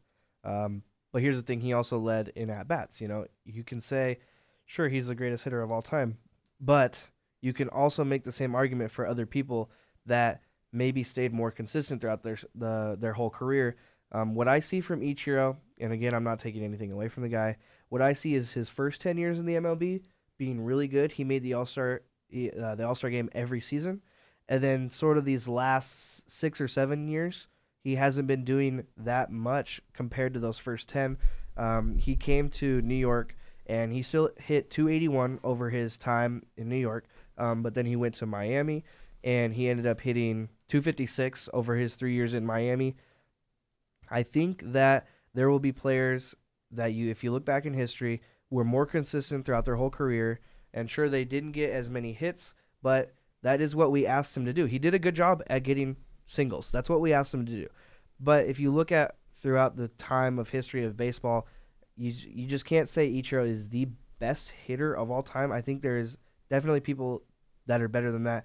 And I think there's people in the MLB nowadays that kind of started when he sort of fell off in that 2011, 2012 time. And they're still in the MLB, and they're proving to be that they could finish their career as a better hitter than even Ichiro. You know, guys like Mike Trout, Bryce Harper stick out to me. They could finish their career and finish as a better all-time hitter than Ichiro. But I don't want to take anything away from the guy. I feel like I'm bashing the guy, but I just don't think he's the best hitter of all time. Yeah, I could be completely Homer fan here, which I am, and that's going to be okay. But you talk about Bryce Harper and Mike Trout possibly being better than Ichiro. They will never touch his all-time hit record. No, they won't touch. They won't touch that. They'll never touch 4,000 hits in 2 different major league, baseball leagues. They'll never touch his 262 hits he had in 2004. And the only reason he wasn't the MVP that year is because the Mariners were atrocious, and he was the only reason to come to the ballpark. So people just didn't pay attention to him. So when I look at it, it's like this is a dude who played 18 years in the majors when most people were guessing, because he came in at 28, 29? Most people were guessing that he'd make it maybe 10 at best. Yeah. And the dude stuck around for years. He's still playing, and let's be real, while he's been bad right now, there are players that have been worse than him, and he's at 44, 45. Yeah, he's at 44. That's a pretty good mark. I'd be happy if I went out today and batted what Ichiro is batting in the majors right now.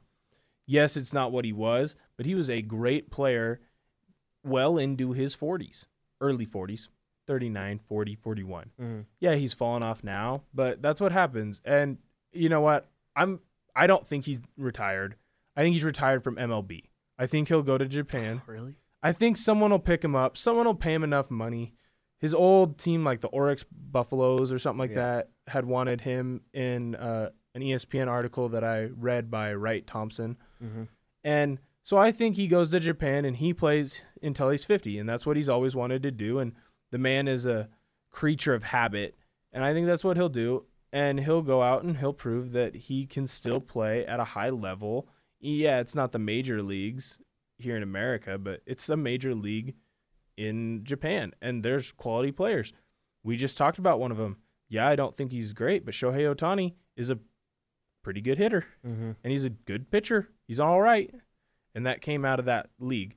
So he's going to go out, and he'll play. He'll find a way to play until he's 50. They'll allow him. He'll go out and be a first-ballot Hall of Famer. He'll come in as a Mariner, and then I don't know if we'll ever hear from him again, other than when we argue if he's the greatest hitter of all time. Yeah. And my final thoughts on this are, if you went up to me and asked me, who do you think, or what do you think is entails being the greatest hitter of all time, I would tell you whoever was a great hitter contact-wise, a great hitter power-wise. So I just look at whoever's better all around as a whole rather than just one side of the ball. Now, don't get me wrong. His first 10 seasons of his career, he hit over 300. That is absolutely insane. He led the league in hits 7 times. But the stat that stands out to me, and I know we didn't ask him to be the power hitter, and he never wanted to be the power hitter. Now, even if he wanted to be, he could have. But the thing that sticks out to me is he has never had a season with 70 or more RBIs. He's never hit 70 RBIs.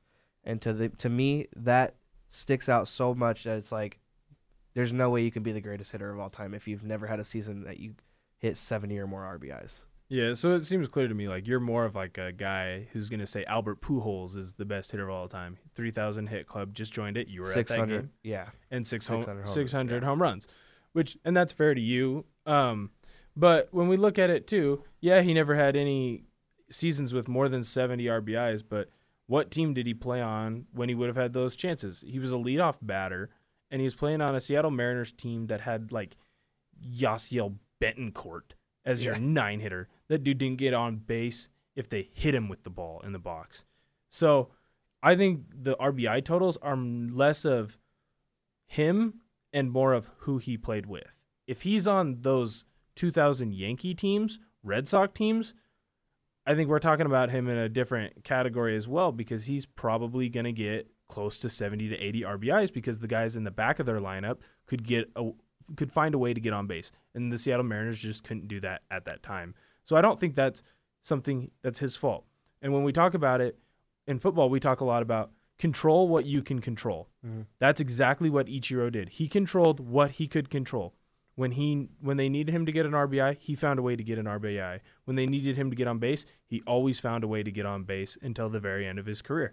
So he controlled what he could control, and to me, what he controlled made him the best hitter of all time. All right, that is going to wrap up our talks about Ichiro Suzuki. Thank you to a Mariners legend right there. Coming up right after this break, though, we are going to be bringing in a special guest for the first time ever on Sunday Sports Central. I have someone coming in, and his name is Mad Fan. So don't go anywhere. You are not going to want to miss this. We'll be back in a couple minutes here on Sunday Sports Central.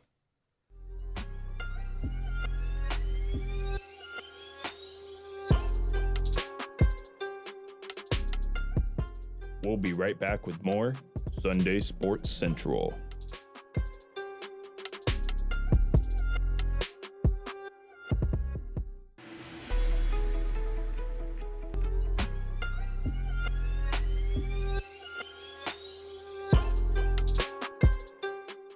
And we're back with more Sunday Sports Central.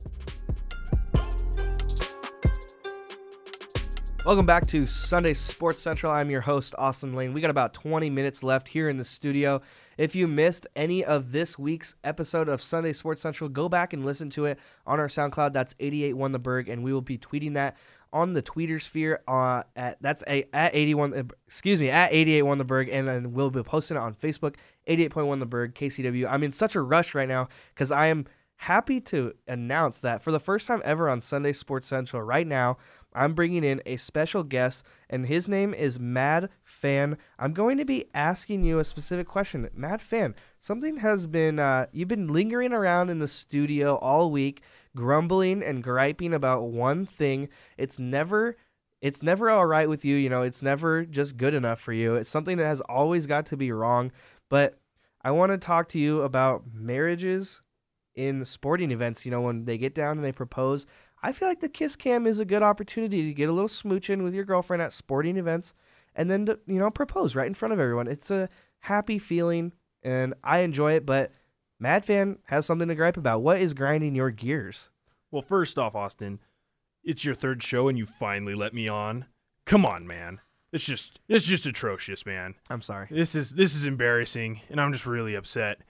But yeah, so get this. People at home, if you don't know, I'll go into the atrocity that happened this weekend at the PGA Golf Tournament. Justin Thomas, a PGA golfer you've never heard of, I've never heard of because he's not Tiger Woods, went out and helped this fan propose to his then-girlfriend, now fiancé. And it just enraged me. I've never been so upset. How horrible can you be to go out and interrupt my golf time and propose to your girlfriend? Get a room. It's embarrassing. You know something that's important, Austin, in marriage? What? Sticking together. And guess what? 50% end in divorce. 50%. If I flip a coin and it's heads, they're going to be divorced tomorrow. Awful. Another stat I want to throw your way. You're a stats guy. I am. You're a big stats guy, right? Yeah. Yeah.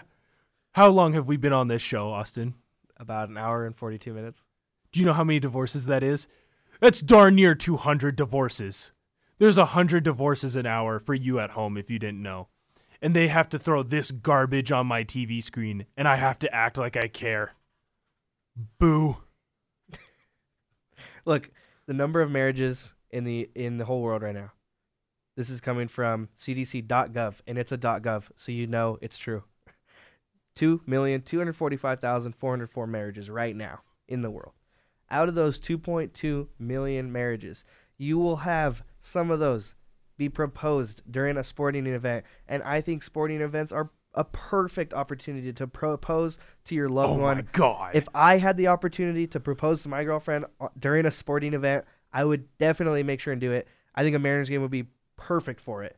I would and boo. The marriage rate is 6.9 per 1,000 total people.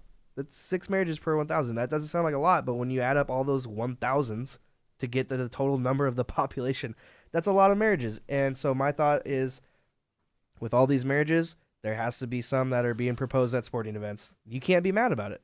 Yes, I can. When I go out there, I just want to enjoy a ball game. And now I have to pretend like I care about the marriage between two people that I've never seen before, while the man gets on one knee with a hot dog in one hand and a wedding ring in the other, with a wife that's got popcorn in her hair, running down her shirt, sweating or spilling an adult beverage. Yeah, seems romantic to me. Let's have 20,000 people watch me get on one knee. Let's not forget, sometimes people say no. How embarrassing is that for everyone to see you say no? And you talk about the kiss cams. How many times have you gone on there in the kiss cam and it's been brother and sister and it's just awkward for everyone in the studio? Everyone that's there watching, it's just awkward. No one wants to see that. This isn't Alabama.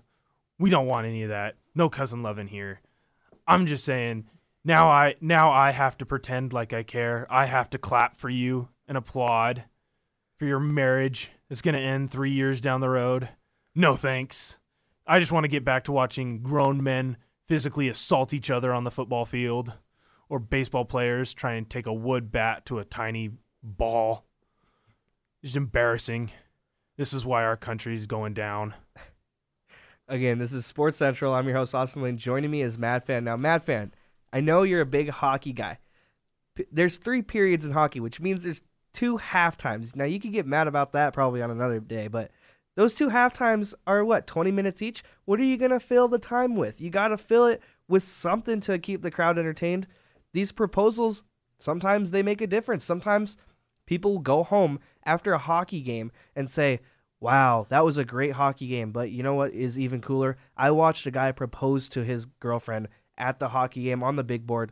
Very cool moment.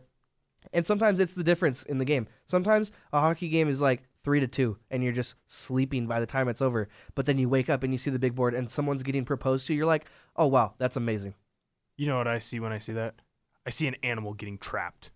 That's a man who's now trapped in a relationship and can't get out.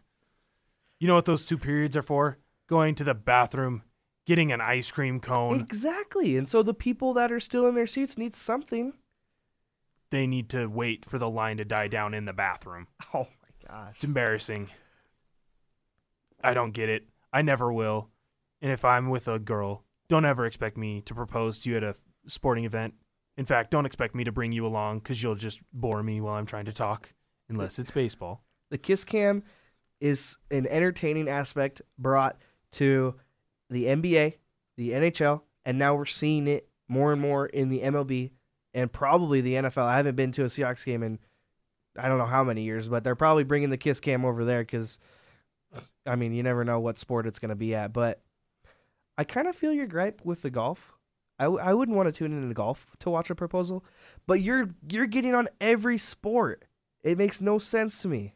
Every single sport. Because I don't care.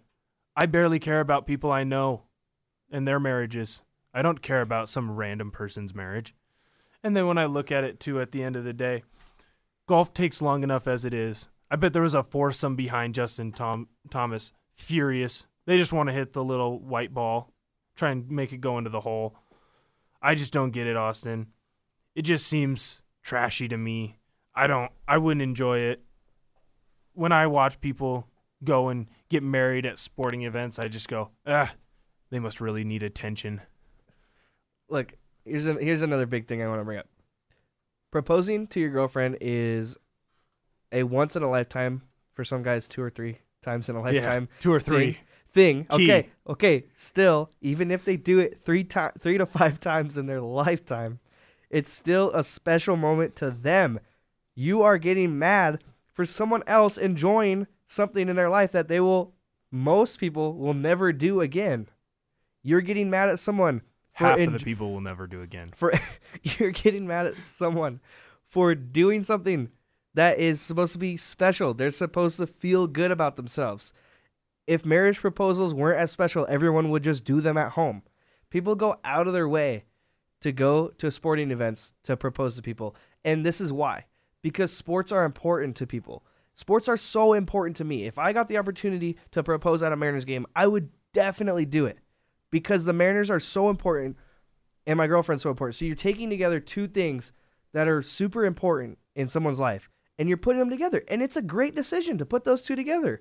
You're mad because they might get divorced one day? You're saying half the people get divorced? Well, I'm saying probably more than half stay together because the guy proposed at a sporting event. First off, you're a stats guy. There's no numbers to back that up. You have no numbers. So I don't believe you. But let's just be real.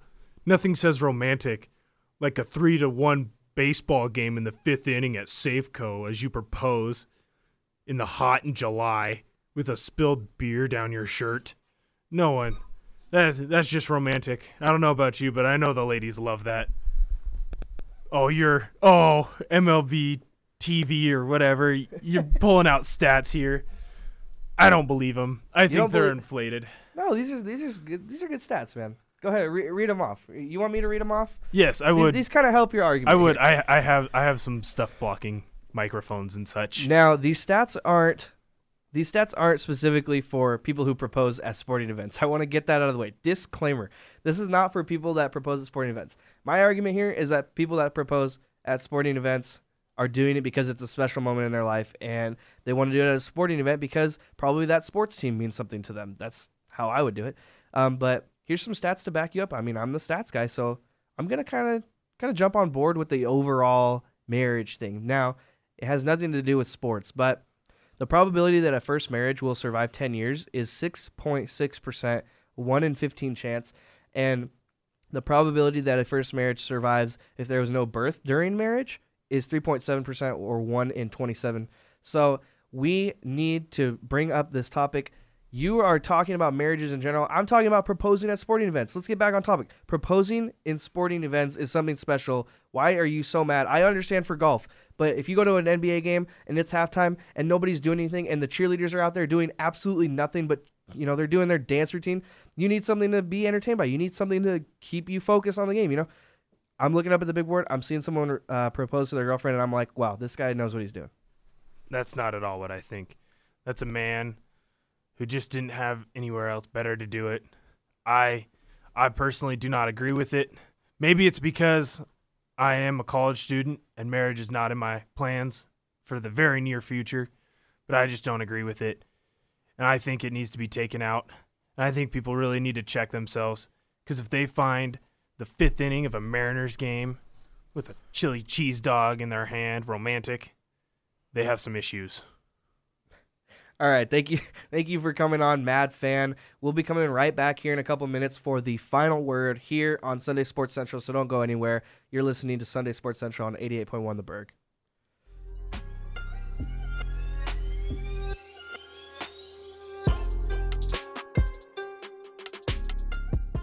We'll be right back with more Sunday Sports Central.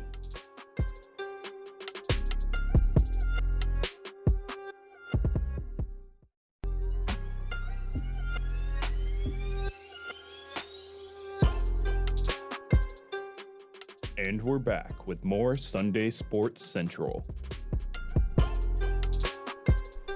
Welcome back to Sunday Sports Central here on 88.1 The Berg. If you missed any of the show today, we're about to wrap it up. You can check it out on our SoundCloud later this week, 88.1 The Berg, and we will be tweeting it out. That's at 88.1 The Berg on Twitter, and we'll be posting on Facebook, 88.1 The Berg, KCW. But right now, we got about 6 minutes left here on the show. I want to go over our final word. I'm your host, Austin Lane, and I was joined today by Will Ortner, Jordan Riley Payne, and Miles King. But let me get in my final word for today, my final thoughts. I want to talk about LeBron James. LeBron James went into this series against the Toronto Raptors with a rec league for a team in the Cleveland Cavaliers. I said that this team was worse than the team he played on in the late 2000s, the Cavaliers team that could not win the finals. The reason he went to the Miami Heat. LeBron James came back to the Cleveland Cavaliers to get more rings, but also to bring a ring to Cleveland. He did it in 2016. Last season, he couldn't quite pull it together against the Warriors. The Warriors were just too good. But this season, he came into the playoffs with a crap for a team. That's all I'm gonna say. It was just a crappy team. He told me that this Cavaliers team told me that there's no way they're going to the Eastern Conference Finals. There's no way they're taking out the number 1 seed Toronto Raptors. And going into this series, I had no idea what LeBron James was going to do as a player to try and get out of this sticky situation he was in. Since then, I have realized that LeBron James is the greatest player of all time. LeBron James is better than Michael Jordan because the teams that Michael Jordan had to play against were just as bad as the Cleveland Cavaliers team he is on right now. And to be able to go on to as bad of a team and make this big of a difference and lead the team into a 3-0 series lead and more than likely, barring a miracle, go to the Eastern Conference Finals against more than likely the Boston Celtics is something worth noting. LeBron James is the greatest of all time because he took nothing and turned it into something. That's my final word. I'm bringing on special guests now in the studio, production coordinator Van Berryman for his final word. Van, what do you have for me? So I say this a lot about a lot of sports. There's a difference in being a fan of a team and being a fan of a sport. There's such a thing as a Seahawks fan, and there's such a thing as a football fan. I am a San Jose Sharks fan. I'm not really a hockey fan. I just started watching this year, but I've been keeping an eye on my San Jose Sharks. The parents are from down in the Bay Area, so I got to rep the squad. They cleaned house on the Ducks in the first round of the Stanley Cup playoffs, and now they're hurting a little bit against the Vegas Golden Knights. So this isn't really an opinion piece. This is just me calling out to all you San Jose Shark players that I'm sure are listening in to our sports show here in Ellensburg, Washington. I need you guys to pull out the win tonight. You're down 3-2 right now. Get that last win, force a Game 7, go to the Stanley Cup playoffs, bring that trophy home, baby. All right, and for the final word on the day, I'm bringing on my co-host of the day, Will Ortner. Will, what do you got for me? Yeah, so I'm just going to take it a little sideways and go a little away from sports. This was a rough weekend for everyone who went to Hawkinson High School. And we lost a brother, and we lost a very good man. And I just want to offer my condolences to his family. And I want to offer my condolences to anyone affected by this. I grew up with Jared.